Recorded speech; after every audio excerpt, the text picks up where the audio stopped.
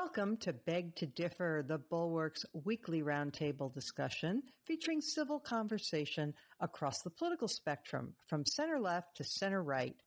I'm Mona Charen, syndicated columnist and policy editor at the Bulwark, and I am joined by our regulars, Bill Galston of the Brookings Institution and the Wall Street Journal, Damon Linker of The Week, and Linda Chavez of the Niskanen Center. Our special guest this week is Jonathan Rauch, Senior Fellow at the Brookings Institution and author of a new book, The Constitution of Knowledge. Welcome back to Damon. Welcome back also to Jonathan, who was a guest of ours back in the days when we used to do this in person. It's good to be back, even if I can't see you. Yes, it's great to have you. Well, as you know, I really devoured this book. I loved it.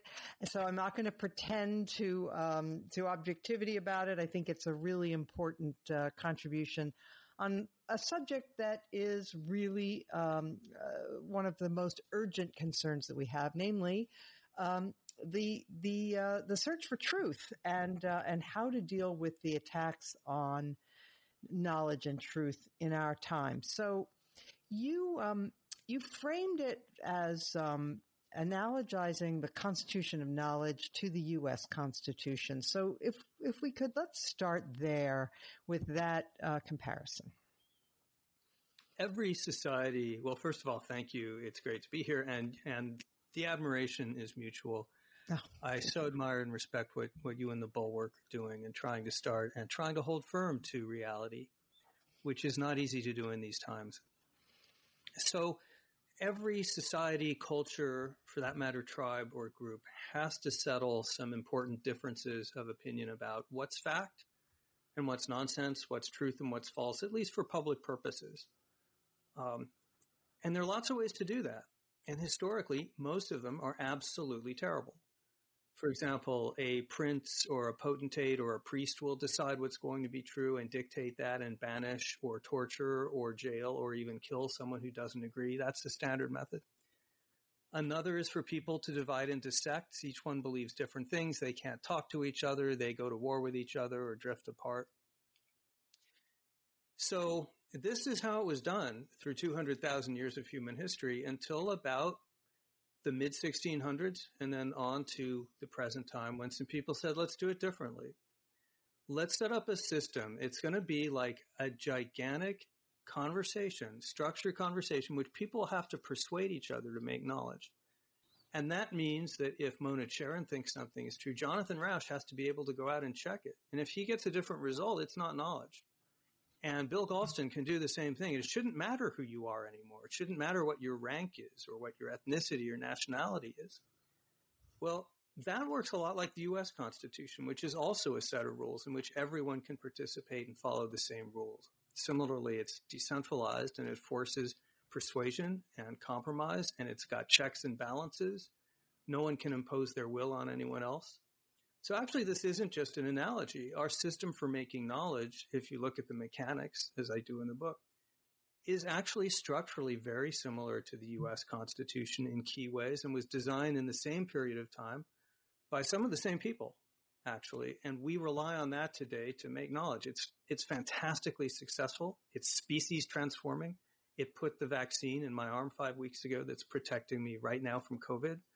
It's transformed our species from one in which over 2,000 years, basically, we learned almost nothing to a species in which we cracked the code of this virus in 2 nights. But it has enemies. It's under attack. They're trying to undermine it. They're very sophisticated, and we need to understand what they're up to.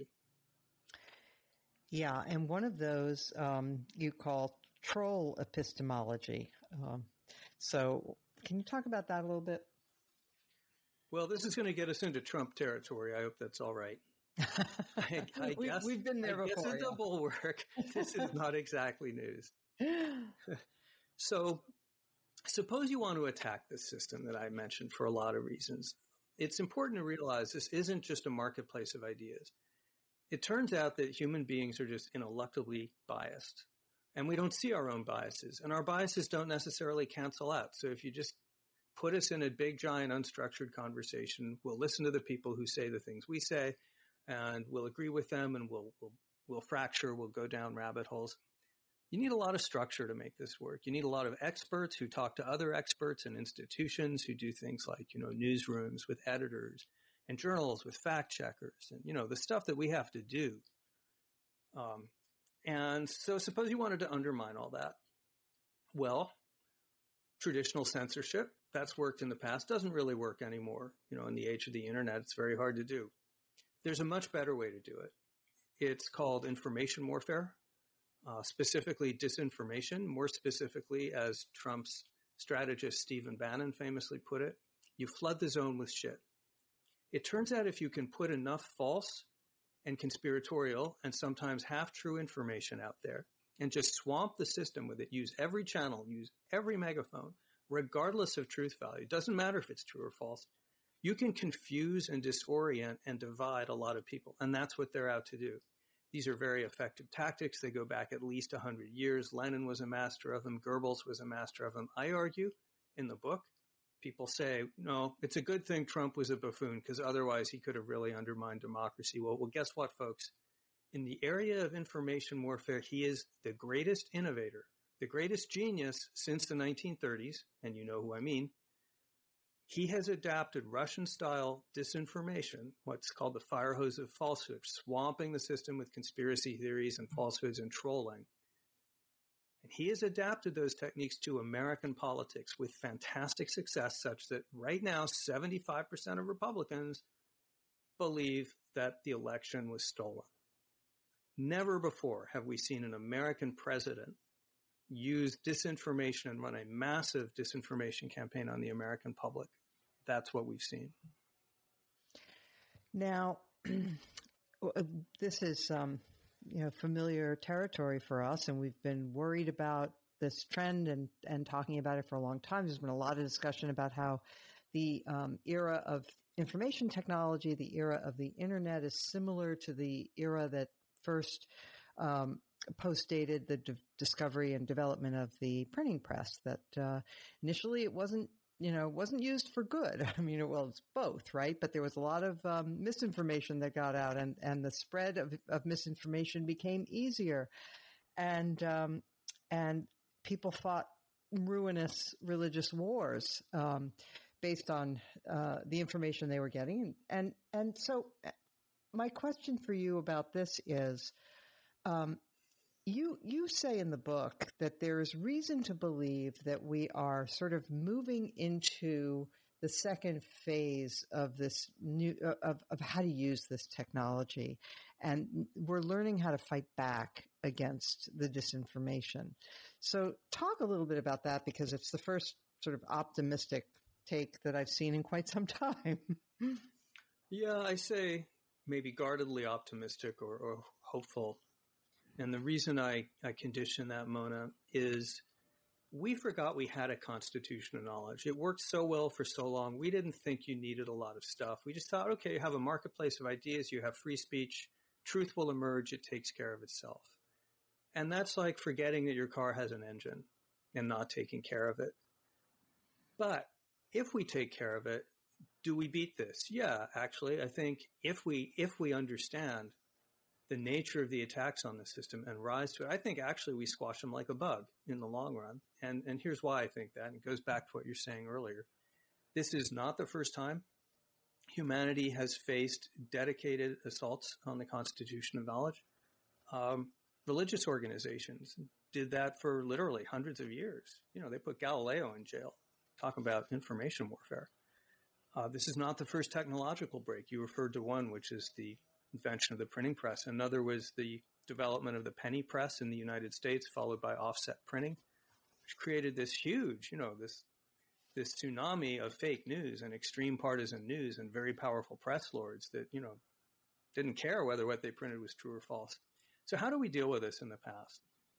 In the past, we adapt the constitution of knowledge so that we create institutions and norms and guidelines that help people use these technologies productively. So one example of this I like to use because I'm a journalist.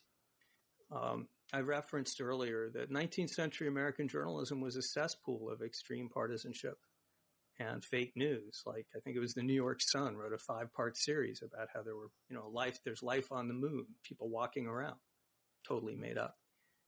How do you defeat that? Well, the public gets tired of it. It turns out to be a bad business model in the long run. And starting a little over 100 years ago, you get the formation of the American Society of Newspaper Editors. And the first thing they do is start promulgating ethics code that say things like you have to run corrections if you're wrong. You have to cite your sources. You need to talk to people. You get comment from people before you write about them. All the stuff we take for granted. You got the establishment of journalism schools, which began promulgating these norms and standards. You got the development of the Pulitzer Prize and other prizes. Ironically, that was set up by one of the people that was doing the most damage. Yeah. Never mind, I'll take it. So you begin to set up these norms and incentives and rules, and people gradually see that they work and they move into them, and that begins to restrain the outrageous conduct. So the question now, can we see the same kind of adaptations to this new information environment we're in, and also specifically this new political environment? Remember, the mastery of Trump and his propaganda machine is not mainly the technology, it's the audacity and it's the understanding of how to occupy our minds and swamp the system. I think we're already starting to see some positive adaptations and changes. I would argue that the 2020 election was far harder to manipulate in terms of information warfare than 2016. We were wide open to it. We were totally vulnerable. Did not happen in anything like the same way in 2020. And that's because I think people are wising up. Journalists are beginning to understand what's going on. Academics now are studying around the world disinformation networks, how they work. They've got early warning systems. Facebook and Twitter are starting to look at changes in their products and also in their policies that make it harder to troll everybody and spread conspiracy theories. It's lots of stuff on lots of fronts, but that's how you solve this, an all-society response. That's what works if anything works. I'm not saying it's automatic. I'm not saying this solves itself. We have to be aware of the problem and the danger. But if we are, I think we can get there. Okay. I'm going to open it up to the rest of the panel in just a second, but I think we should also just say a word about emotional safetyism and that side of things, the threats to the constitution of knowledge that emanate more from the left. Yeah, that's the other half of the book. I'm sorry to filibuster. No, this is complicated stuff, and I haven't yet figured out how to do it the usual authorial bumper sticker way. So what is information warfare? Here's how I define it. It's manipulating and organizing the social and media environments for political gain, specifically to dominate, divide, disorient, and demoralize your opponents. That's what the Russians have been doing under Putin. That is what Trump has been doing. There are lots of ways to do it, and here's another way to do it. Not flooding the zone with shit, but suppose you can figure out ways to intimidate large numbers of people so that they won't express their real opinions on a lot of views. Well, that has some very interesting effects. One is, of course, it silences those people. We see that on college campuses.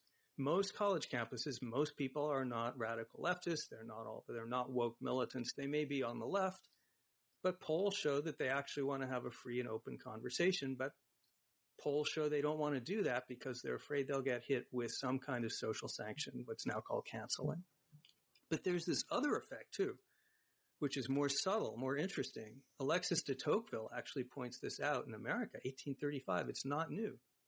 Which is that we look to each other as humans to decide what's true and what's false, what's thinkable, what's unthinkable. So if you can game the environment by intimidating enough people so there's a lot of self-censorship, I'll look to you, Mona, to decide what we can talk about and what might actually be true. You'll be looking to me, but we'll both have been in this distorted and skewed environment where one point of view is not being heard. And we'll actually change our opinions to reflect that. You can actually manipulate public opinion by manipulating the environment to chill one side of the argument. So that's one of the reasons the Soviet Union goes to such trouble to keep dissidents quiet.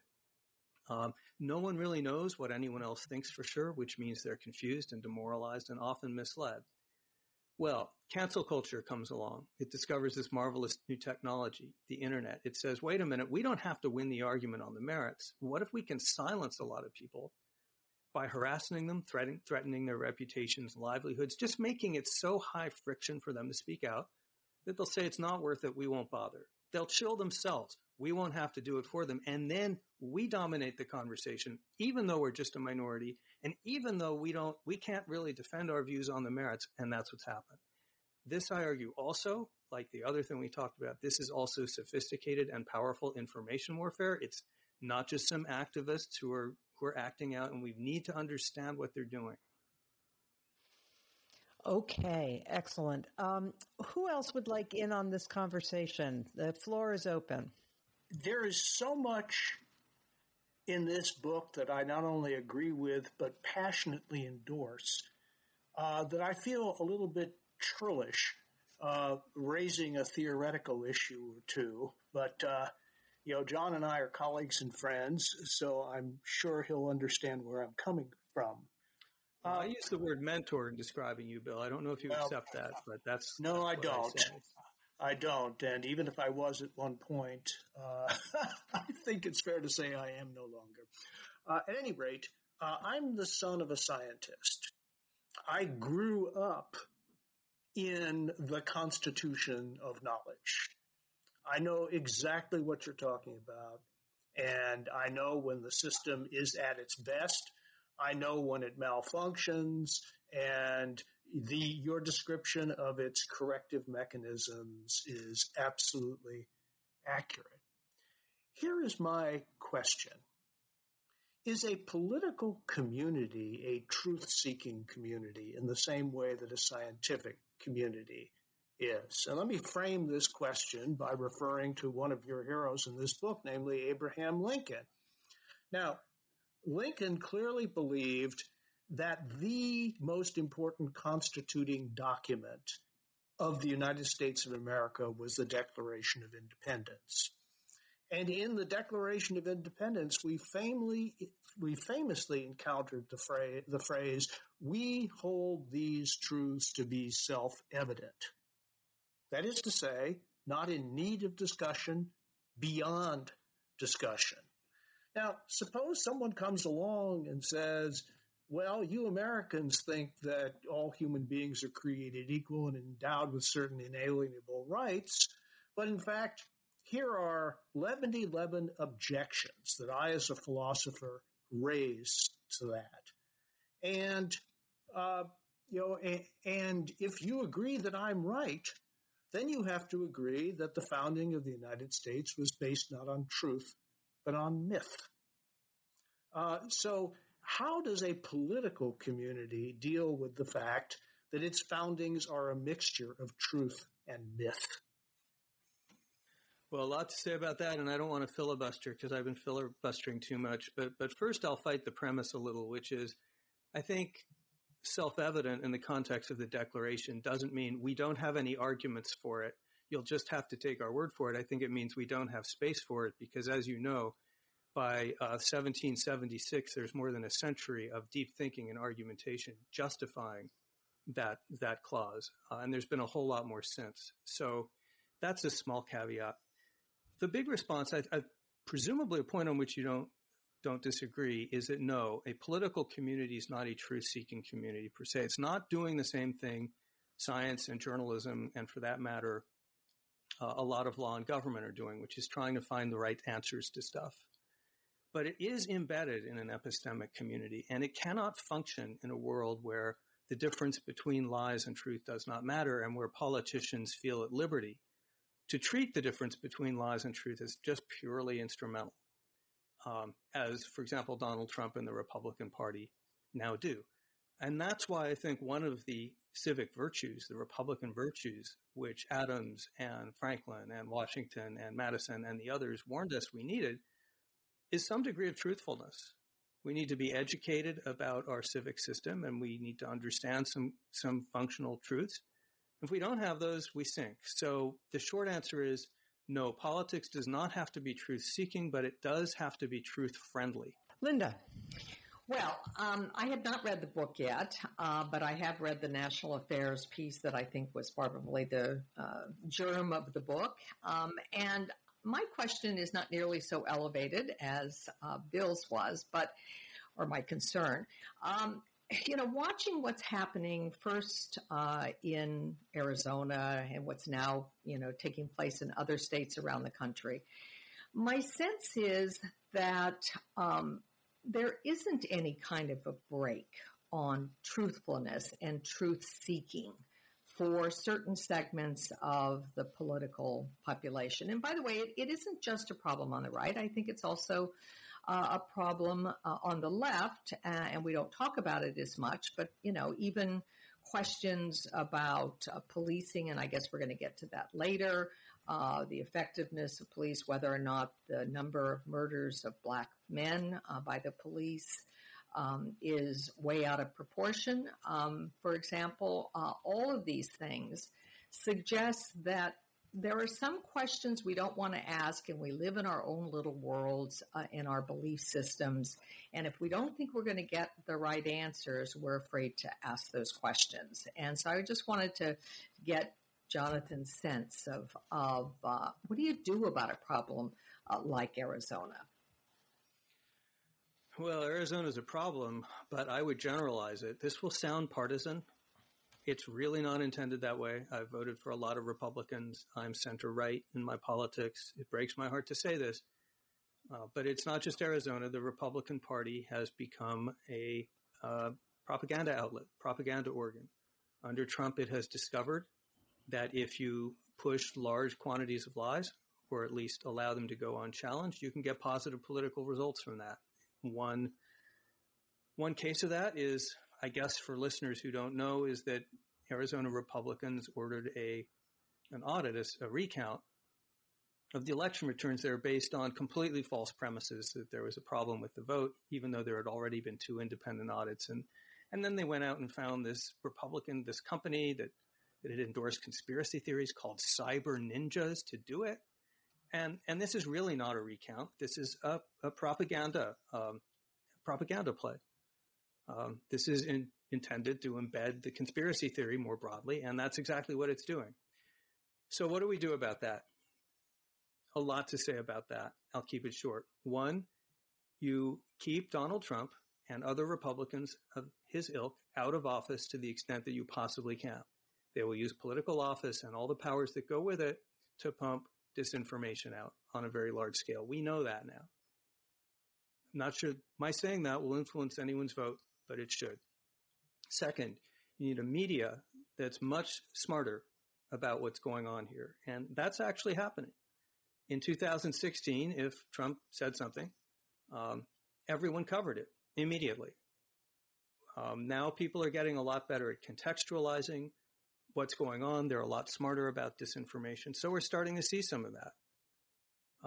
No magic solutions there because, you've got to cover the Arizona recount. That's why it's there, to generate news headlines. A third thing that you need to do, education. You got to make the public more aware of what's going on. It is harder to manipulate a public that understands that it's being manipulated. A big reason these tactics work, not the only reason, but a big reason that they work, is that they take you by surprise. They manipulate you. Trump does outrageous things on Twitter every day, well aware that he's occupying our brains. He's trolling us. He's triggering our outrage circuits so that he can dominate the headlines. That's a little bit harder once we wise up to the fact that this is what he's doing. Another thing you can do, and this is also happening, social media has been part of the problem. It has been, I argue, inadvertently actively hostile to truth because it's about gathering eyeballs. It's a great environment for trolling and disinformation and conspiracy theories. There are a lot of really good people trying to figure that out, trying to make changes in the platforms, not just the policies, but the actual products, which is where I think the rubber meets the road. Twitter now, it sounds like a small thing, but these kinds of experiments make a difference. If you try to retweet something without reading the link, you get a banner. I got this like yesterday. Are you sure you want to retweet this without reading it? They're changing the algorithms to better reflect what's, viral conspiracy theory, to be harder to game. It's going to be a lot of stuff like that. But Linda, unfortunately, what everyone wants is, here's the law you pass, here's the change you make, and it isn't like that. This is a kind of wising up and adaptation on multiple levels of society to give ourselves what you could think of as a better immune system against this new viral challenge. But it's going to be lots of different things going on at once if we succeed. Does that help? Because I know it's not the quick answer that people look for. It helps, but it at least leaves me very worried about the near-term future. You should be worried. I'm very worried too. I'm terribly worried too. It encourages me that we're seeing some Republicans stand up to it. That's very important. There's experiments that show that people are much less likely to conform to and to believe fake stuff and to be influenced by others. If even one or two other people in their peer group stand up and say this is false, that makes it a lot safer for me to say that too, to have some company. So Liz Cheney loses her leadership post, but she's also providing an anchor to reality. Stephen Richards, the Maricopa County recorder in Arizona, just elected in November. He is out there saying this recount, so-called recount, is a fraud. He has said that despite the fact that it will not redound to his advantage as a Republican in Arizona. All 5 county commissioners in Maricopa County said the same thing, including the 4 out of 5 who were Republicans. This is super important. Maybe not immediately because it doesn't change people's minds right away, but it tells those people who want to be anchored in reality there are other voices out there. You're not going crazy.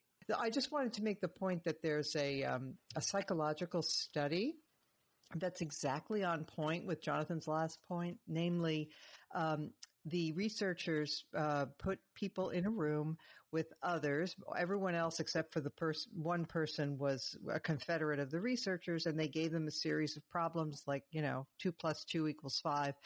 What's 2 + 2? And everybody else in the room would say 5. And except for the person who was the subject of the experiment. And they found that, that's not the actual example, but you get the idea, that most people, when everyone else in the room is saying something even so obviously wrong, the social pressure is such that the person will almost always go along with the majority in their answers, except if there's one other person in the room who says, no, 2 + 2 is 4, then the person, the experimentee, will stick to their guns. So it's exactly the point that Jonathan was making. Yeah, I was just talking about those experiments the other day, and it's just very important to remember that. People say, how will you ever convince these masses of people who believe that there was a gigantic fraud in the 2020 election? And the answer is you don't have to convince masses of people. You need to convince enough people to start providing anchors to reality so that you can start changing the direction of that conversation. Yeah, we've gone a little long on this segment, but it's completely worth it. I would just commend the book to our listeners. Again, it's called The Constitution of Knowledge. Where can people get it, Jonathan? Anywhere and everywhere. All right. All the online places, Barnes & Noble, Amazon. You can get it in bookstores. It's coming out on June 22nd. And between now and then, on I think it's June 9th, we're doing a big event with me and Steven Pinker. And if you buy the book, you get a ticket to the event. Fantastic. You can find that on Twitter. Great. Brookings and elsewhere. Here's the thing. Damon, I forgot to come to you. Sorry. Did you want to just add anything to this part of the conversation? Not too much. I would just say that I'm sorry. I also have not read the book, as Linda said earlier about herself. So I figured I would hang back and let Jonathan talk about it because it sounds so great and so important. I want listeners to hear what's in the book, and I will be reading it very eagerly. I guess my general standpoint on these questions is to agree with you on pretty much everything, but to be a little bit more pessimistic in the end, because I think in a way the best historical context for what you described is the point you made several minutes ago about how the development of kind of journalistic norms of truth-telling and editorial ethics and fact-checking, these things were developed at a specific point in time, and they seem to be dying now, which might mean that we're reverting to more of a kind of American historic norm, with the long mid-20th century being a kind of outlier. So in that way, I see our current moment as a kind of reversion to kind of an American berserk, to quote a famous novelist who once described that, the indigenous American berserk, facilitated by the rise of social media. And so I would love to, but have never lived through the process of such norms being conjured out of nothing and instituted. My experiences of them already being there and then collapsing. So I agree with you entirely that that's exactly what we need, is for them to be reconstituted. But I have to take a leap of faith to believe that it's actually going to happen. So, Damon, that's such an important point, and it's really hard to write a book like this because you want to give people reasons for optimism, and we have a lot, but you don't want them to be complacent. And the answer to your question depends on what happens next, and depends on the choices people make next. There is deterioration in the media's commitment, I think, to the Constitution of knowledge. Mainstream media, Fox News, I think, is already out the door, working a different model, something more like a propaganda model. But this deterioration is partly driven because newsrooms don't have enough ideological diversity to check their bias. They're becoming somewhat more aware of it, but it's an ongoing problem. The bigger reason, frankly, is economic, because following all these rules and strictures and checking everything and going back to people and having layers of editors, it's all way more expensive than just chasing eyeballs by running whatever comes in the door, even if it's a press release from Russian trolls.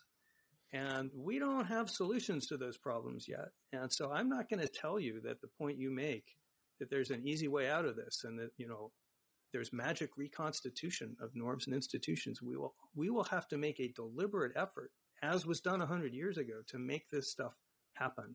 If I may just add a bon mot from your book, which is probably apt here, where you were talking about the difficulties that attend this kind of a project, and you quoted a wag as saying, "Where developing the rule of law is concerned, the first 5 centuries are the hardest." So, all right, let us move on now to the rising levels of crime and the implications for our society and for our politics. Crime was the most potent issue, arguably, or among the most potent issues for Republicans in the 70s, 80s, and into the 90s. And we have since then had a period of really remarkable crime drops that nobody is absolutely sure what accounts for it. But in any event, it seems to be ending. We have seen really quite a large explosion in the murder rate that happened in the year 2020. So I'm going to turn to you, Linda, and ask, do you think this represents a vulnerability for the Democrats? Absolutely. Probably their single biggest vulnerability. I mean, first of all, while the crime is rising, it seems to be rising more in big cities. Those big cities are almost universally run by Democrats, and the demonstrations last year, and what people call the racial reckoning that occurred last summer, and the reaction to police violence against Black men have led to less policing. And so I think that Democrats are going to have to deal with this. It is interesting. I think on a national scale, it's going to backfire on the Democrats. I think it's one of the biggest threats to Biden and to a Democrat-controlled House. And I think will also make it difficult for the Democrats to expand in the Senate. But there was an election. I think it was just last week in Philadelphia, and the district attorney who was running for election there, Larry Krasner, was reelected, despite the fact that Philadelphia itself has had one of the largest increases in crime. I think it had. a 30-year high with 500 homicide victims in 2020. And Krasner has been one of the most outspoken police reform district attorneys in the country, very much embraced, I think, by the Democrat establishment, and yet he was reelected. So it's not clear to me exactly how this is going to play out. I mean, you may end up having big cities not being affected in terms of their elected leadership, but those who don't live in the big cities, in suburban America in particular, looking to the big cities and being very concerned and worried about what's happening there and fearing that what is happening there is going to spill out into their communities, and that's going to hurt the Democrats. And I think it's one of the number one or two issues that are going to play out in the 2022 and even 2024 election. Damon, the big spike in murders that happened in 2020, of course, did not happen on the Democrats' watch, at least not at the national level. Trump was in the White House. And admittedly, it was against a low baseline since we've had a 20-year decline in crime rates. So we're still, even though we've had a spike in murders, for example, we're still not anywhere near the levels that we saw like in the early 90s. There is no question that the Democratic Party is the one that had activists saying defund the police. After the 2018 midterms, Abigail Spanberger, who represents a swing district in Virginia that actually went for Trump, excoriated her colleagues for permitting that kind of talk to get going, and she said it damaged many Democratic candidates.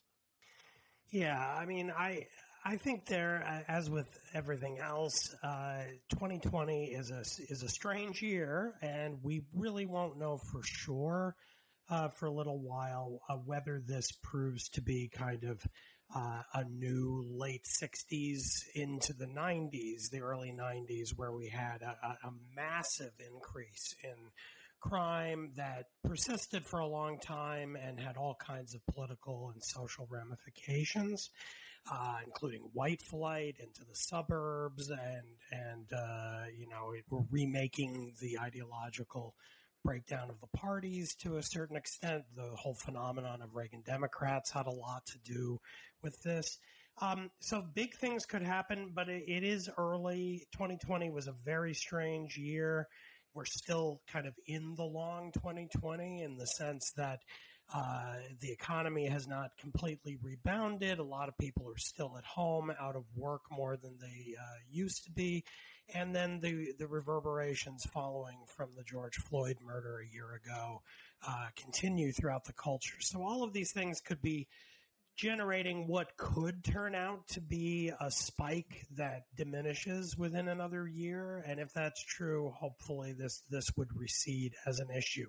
But if it doesn't, I agree, of course, with what Linda was saying completely, that this is, and with you too, Mona, that this is a potential immense vulnerability for Democrats, despite what James Carville, the famed Clinton campaign manager from 1992, he wrote I think it was in the Wall Street Journal, a column within the last day or so in which he took a very hard, strong Democratic line saying that, well, all this happened on Trump's watch and he personally was a criminal and he encouraged criminality and he pardoned all the criminals in his administration. It's a monumental, great act of spin, this column of his, where yes, all of that is true as far as it goes, but the fact is that pretty much everyone recognizes that crime at the level of street crime is the most local of issues. Now, the federal government can do things like allocate money for hiring new police officers and things like that, so there could be a role for Biden and Democrats in Congress to help if the spike turns out to be more long-lasting or gets worse.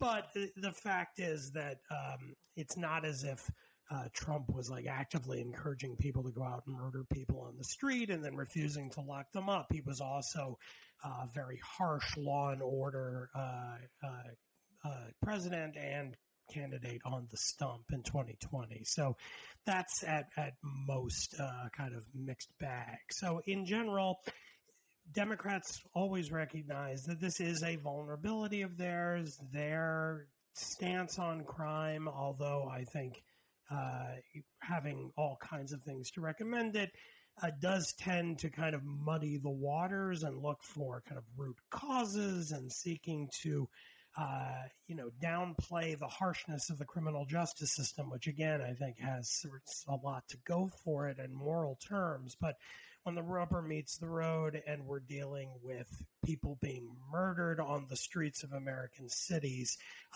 that isn't going to play well for more than about 5 seconds, because people are going to want to just try to make sure they don't get shot while going sightseeing in Times Square, as happened a few weeks ago with a tourist in New York. So, I come, despite the fact that Rudy Giuliani became kind of a lunatic, I got one of my early jobs was working as a speechwriter for Rudy at the time when he had a lot to do with the drop in crime in New York. So I get to revert to my old 1990s sort of center-right self, I guess, on that issue. So I too noticed the Carville piece, and it just reminded me of a little bit of the Jesse Jackson presidential campaign in the 80s, where he was trying to say that crime in the suites was more important than crime in the streets, which is something that just doesn't go over that well with most people. But it rhymes. Yeah, Jesse was known for that. Yes.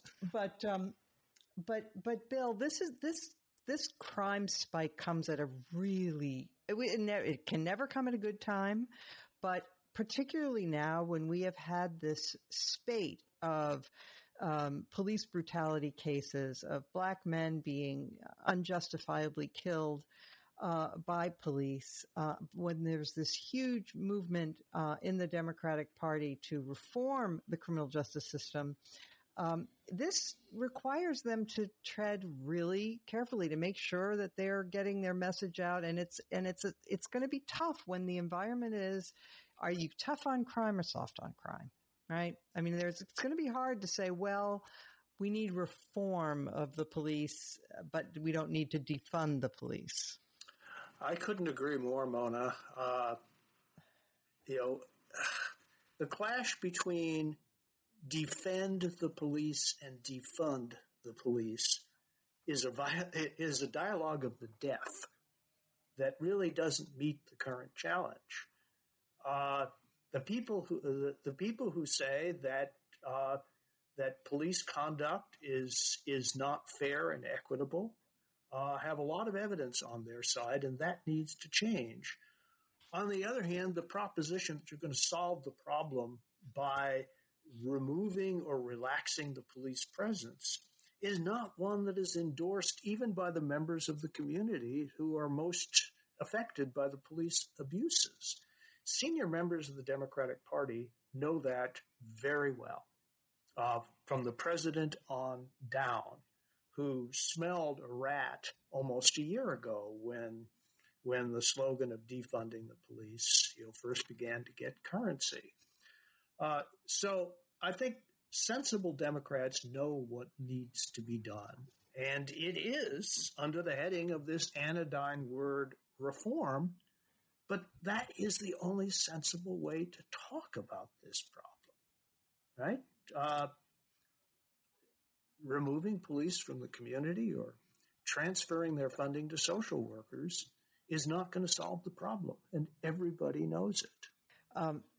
In my most recent column, I actually cited polling showing that defund the police doesn't have support even in the African American community. And if you ask the question as abolishing the police, you get outright majorities opposed. So there's no reason to think that this slogan has any kind of backing outside of the very most, radical or woke precincts. But Jonathan, I'll come to you. Speaking of Bill Galston talked about sensible Democrats. Some Democrats aren't so sensible, like the ones in San Francisco, where in 2014 they put, I'm speaking now of the voters who passed a ballot measure.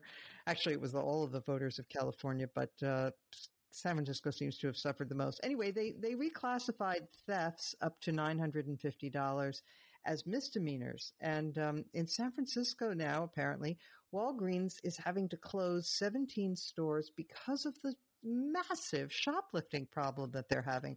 People just walk in, help themselves, and head out the door. And the owners and the managers of these stores have instructed their employees not to intervene when people shoplift because they're afraid of violence. And what kind of comment about that would be both constructive and non-obvious? Well, not everything, when it comes to being tougher on crime, let us say, not everything amounts to encouraging police to behave like pigs, right? I mean, some things are just common sense. Well, I'll broaden.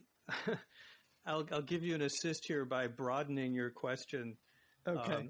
And wondering, Bill Galston lived through this in the 1980s and 90s. Democrats clawing their way back to somewhere near the cultural center on issues like crime and other issues of the culture, and how hard that was to do, and the famous Sister Soldier moment under Bill Clinton, and the crime bill, which, for all its flaws, was endorsed by the Congressional Black Caucus. So he did that work, and he can tell you it was not easy, and he can tell you it succeeded, and now it looks like it's all going to have to get done all over again because a new generation has come along that didn't live through that. I share other people's concern about the crime issue per se, but actually, I don't think it's just the crime issue per se. I think Republican strategy, I think we all know this actually, is they don't really have much to say about anything else, but on the cultural issues more broadly, on crime, on how many sexes are there, on are we canceling Dr. Seuss, is the internet basically a free fire zone against conservatives, on all of the stuff they think that they can counteract Joe Biden's economic progressive agenda. And they're betting that no matter how much money the Democrats put in voters' pockets, Dr. Seuss and crime waves, or alleged crime waves, will outweigh it. And unfortunately, they may be right. And I'm just concerned that, not enough Democrats are really quite concerned enough about that.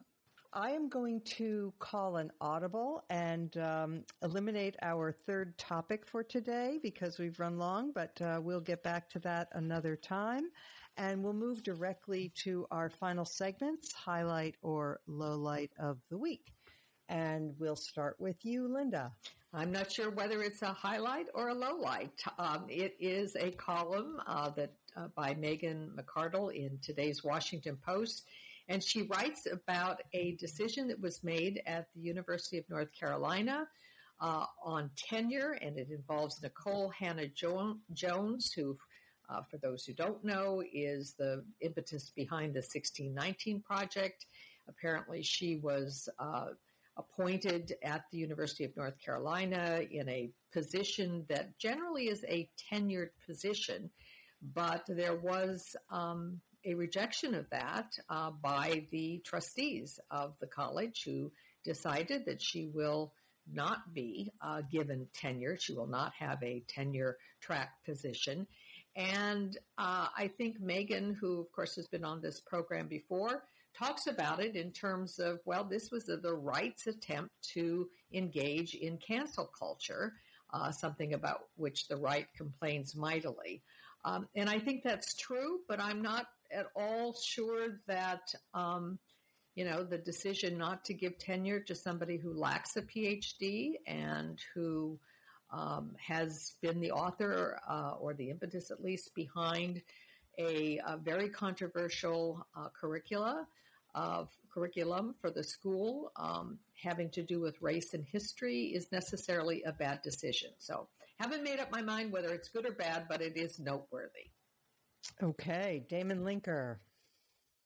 Well, instead of pointing to something I've read or seen or listened to over the last week or so, I just want to drop something down into the podcast here for future discussion, which is inevitable. We will be discussing it, perhaps even next week. The Biden administration's first proposed federal budget, which is going to be officially announced tomorrow on Friday, but of course it leaked today early. It turns out that it is going to be roughly $6 trillion, which is a 25% rise from the last approved Trump budget, which was $4.79 trillion. And the budget assumes, as they always do, kind of out into the future, that by the year 2031, that the federal budget would be $8.2 trillion, which would be 37% higher than what the Biden administration is proposing for next year, over the next 10 years.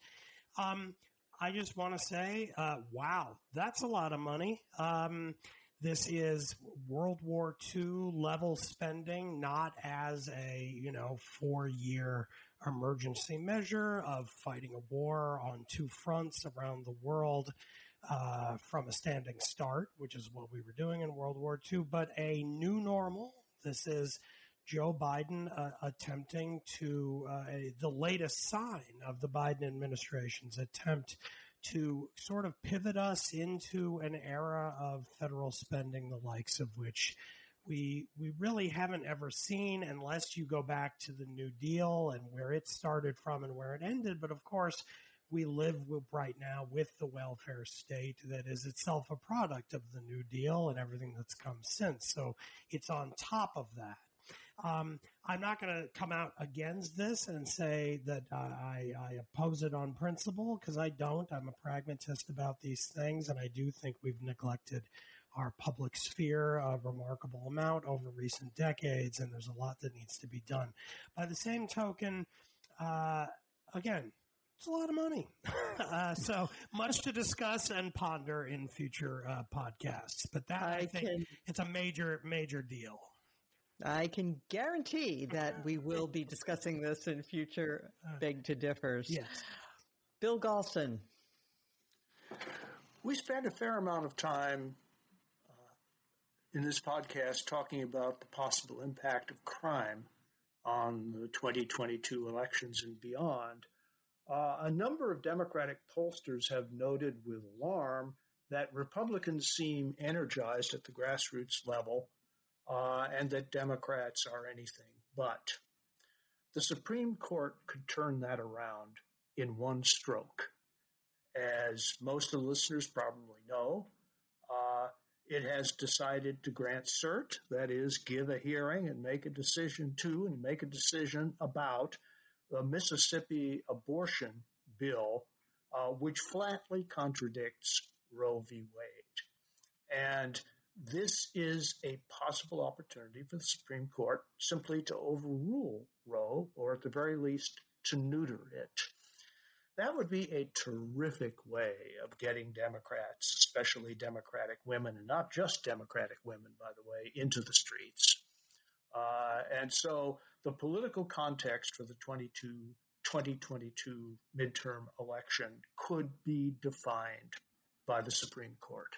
Great. Crime, abortion. How much else how many other hot button cultural fights can we have in one year? Back to the Future. Right. Yep. We've seen this movie before. Yeah. Jonathan Rauch. Well, I didn't come prepared, but we can do highlights, right? Not just lowlights. Absolutely. Or just lights. So this didn't technically happen within the last 7 days, because I believe we're now on the 10th day. But I want to go back to something I said earlier and just call out as a highlight. Local officials in Maricopa County, Arizona, that's Phoenix, including my friend Stephen Richer, the county recorder, and all 4 Republicans on the county commission, stepped forward to call the so-called audit, the partisan audit, the unnecessary audit, of the election returns in Arizona to call them a sham, to say enough already. They didn't do that because it was in their political interest, because it's not in their political interest. They all put a target on their back, and Stephen Richer has needed protection, as have a lot of other local officials. You mean not just a political target, a literal target? A literal target. Lots of election officials now have needed to go undercover, leave their houses at various times. And we just all have to remember those are the acts that need to be memorialized and praised by all of us. That's what's keeping our democracy afloat. So thank you, Stephen Richer. Thank you, Republican and Democratic commissioners, supervisors of Maricopa County. Amen. I would like to draw attention this week to another podcast. It is called All the President's Lawyers, hosted by Josh Barrow, and it features attorney Ken White, who also blogs under the pseudonym Pope Hat. And each week they discuss, it began because there were so many legal issues in the Trump years, but they're continuing it, and it addresses legal matters in an entertaining and highly informative fashion. And so this week, for example, they dug into the question of why the Justice Department under Biden is fighting a judge's order, appealing a judge's order to release the Barr memo about the Mueller report. You might think, well, why would they do that? I invite you to listen to the podcast, but spoiler. The reason is that this Justice Department really is concerned about possibly setting a bad precedent, even though it would be in the political interests of the Democrats to release this memo if it proves that Barr behaved badly or illegally. But the precedent that it would set of releasing memos that are internal matters in the Justice Department would not be a good one. So that is interesting.